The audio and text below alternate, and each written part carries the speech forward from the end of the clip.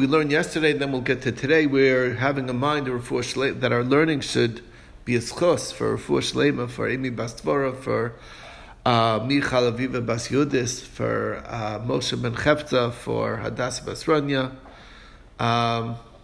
Yosef Ben Minna, right? Okay. And all else we need. Okay. So what did we learn yesterday? So we started the brand new parak yesterday. Rebbe Eliezer says that it's okay to open up a basis for nullifying a vow as the chacham on the basis of the honor of one's parents. And basically, guilt trip the guy, or basically tell him, had you known how dismayed your parents would be, would you have ever made that vow? And if he says, no, I never would have made it, then that's a basis to say that they didn't really think it through when they made the vow, and it wasn't of sound mind when they made it, and therefore the vow gets nullified. That's the principle, that's the concept. Chum disagree. They say you can't bring up something like that. We'll see why. Basically, it's sort of one of the ideas that the Gemara will explain is because they may lie to you. They'll say they did regret when they really didn't. That's the concept, and that's basically the idea. What's going on? Okay, 1 second. All right. Okay, maybe just mute it if you can, so the noise. Okay, unless you have a question. All right. So the Chacham disagree, and Reb Tzadok brings down here and says, you know what? Once you start with the honor of your parents, why don't you start with the honor of God and bring that in?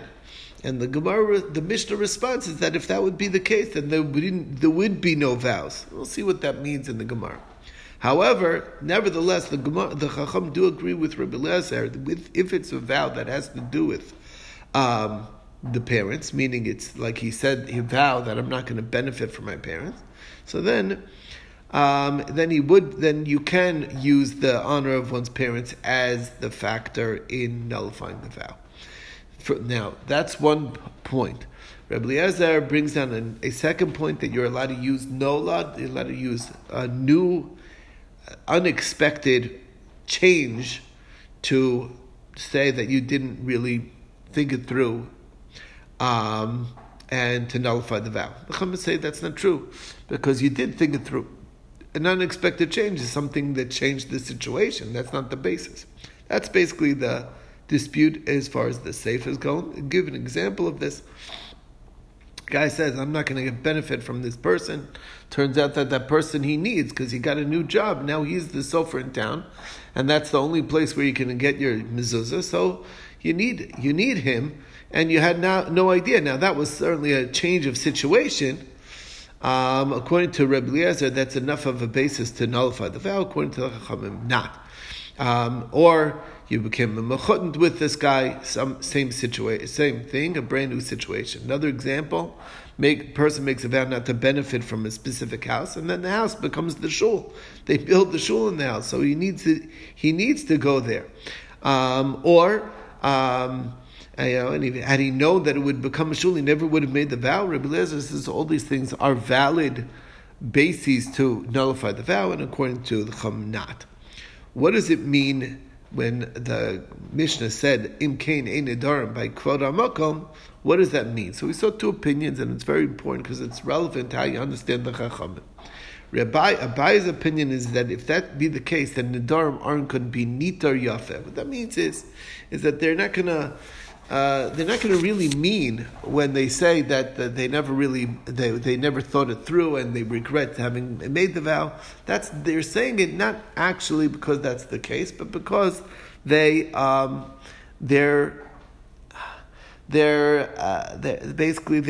embarrassed to say that they don't respect God. They're embarrassed to say they don't respect their parents, and that's the concept as far as the Abaye is concerned.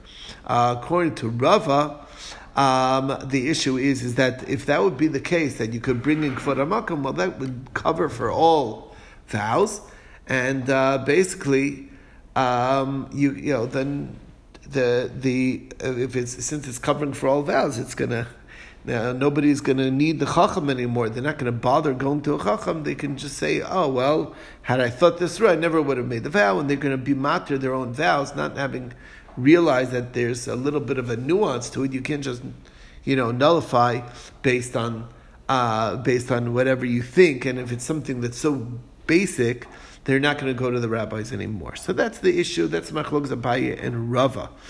Gemara brought down the case where the Chacham agreed to Reb Eliezer, and they said that that they agree in a case where it's something that relates to the parents that he made the vow, then it's okay to bring up the honor of one's parents. Now the reason that fits very nicely with Abaye, it dovetails nicely, because since the idea is that there's no vows that would be nitar yafa in this case, but here this guy is obviously not too embarrassed to say that I thought it through and I knew how they would react and I still did it because I'm angry at them or whatever it is. And the reason why he's not going to lie is because the whole nature of the vow in the first place is obviously he's not that type of a person. That's he's a chutzpah. That's what kind of person he is, because he made the vow in the first place. So it kind of makes sense that now it would, if he says that I realized that I never would have made the vow, we can expect that it would be an honest answer, as opposed to Rava, who says that Nevdarim won't be nishal chacham. So that's the same issue over here. Why would it be a difference? Why would it make a distinction just because it's something that relates to the parents? And the answer is that since when it doesn't relate to the parents, I can't use it, and I do need the chacham. So when it relates to the parents, so then I'm still going to make it a habit. It still stick to my habit of going to the chacham to free me of the vows, and that's the story with that. Okay, that brought us to the next issue, which was the question of nolad. Can we bring a new circumstance that's unrelated, that was unexpected as a factor? So we find what's the Gemara is explaining the basis for Reb Eliezer, that it comes from Rav Chisda says that it comes from a pasuk. The pasuk says, you have to really remember the context. But Moshe Rabbeinu went to Midian. He ran away from Egypt. He was afraid for his life, and then he swore to stay with Yisro. So that oath was based on the fact that he was afraid to return to Egypt. So he swore to stay there. Now, what happened was, what happened was that Hashem told him to go back to Egypt. It's time to save them. And he said, God told him, Ki mesu kol hanoshim mevakshim es nafshecha. All the people who want to kill you are dead. Now, this idea that Misa is a nolad, it's something that's a new thing, and the fact of the matter is, what God is doing here is He's telling Moshe that I'm giving you a Pesach, an opening to be matir your neder, to free you from that vow. So it teaches us that you can open up with nolad.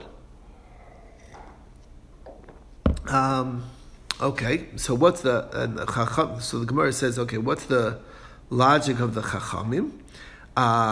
So the answer is that they hold that pasuk is not talking about death actually, because the people who wanted Moshe Rabbeinu dead were Dasan and Aviram. Dasan and Aviram were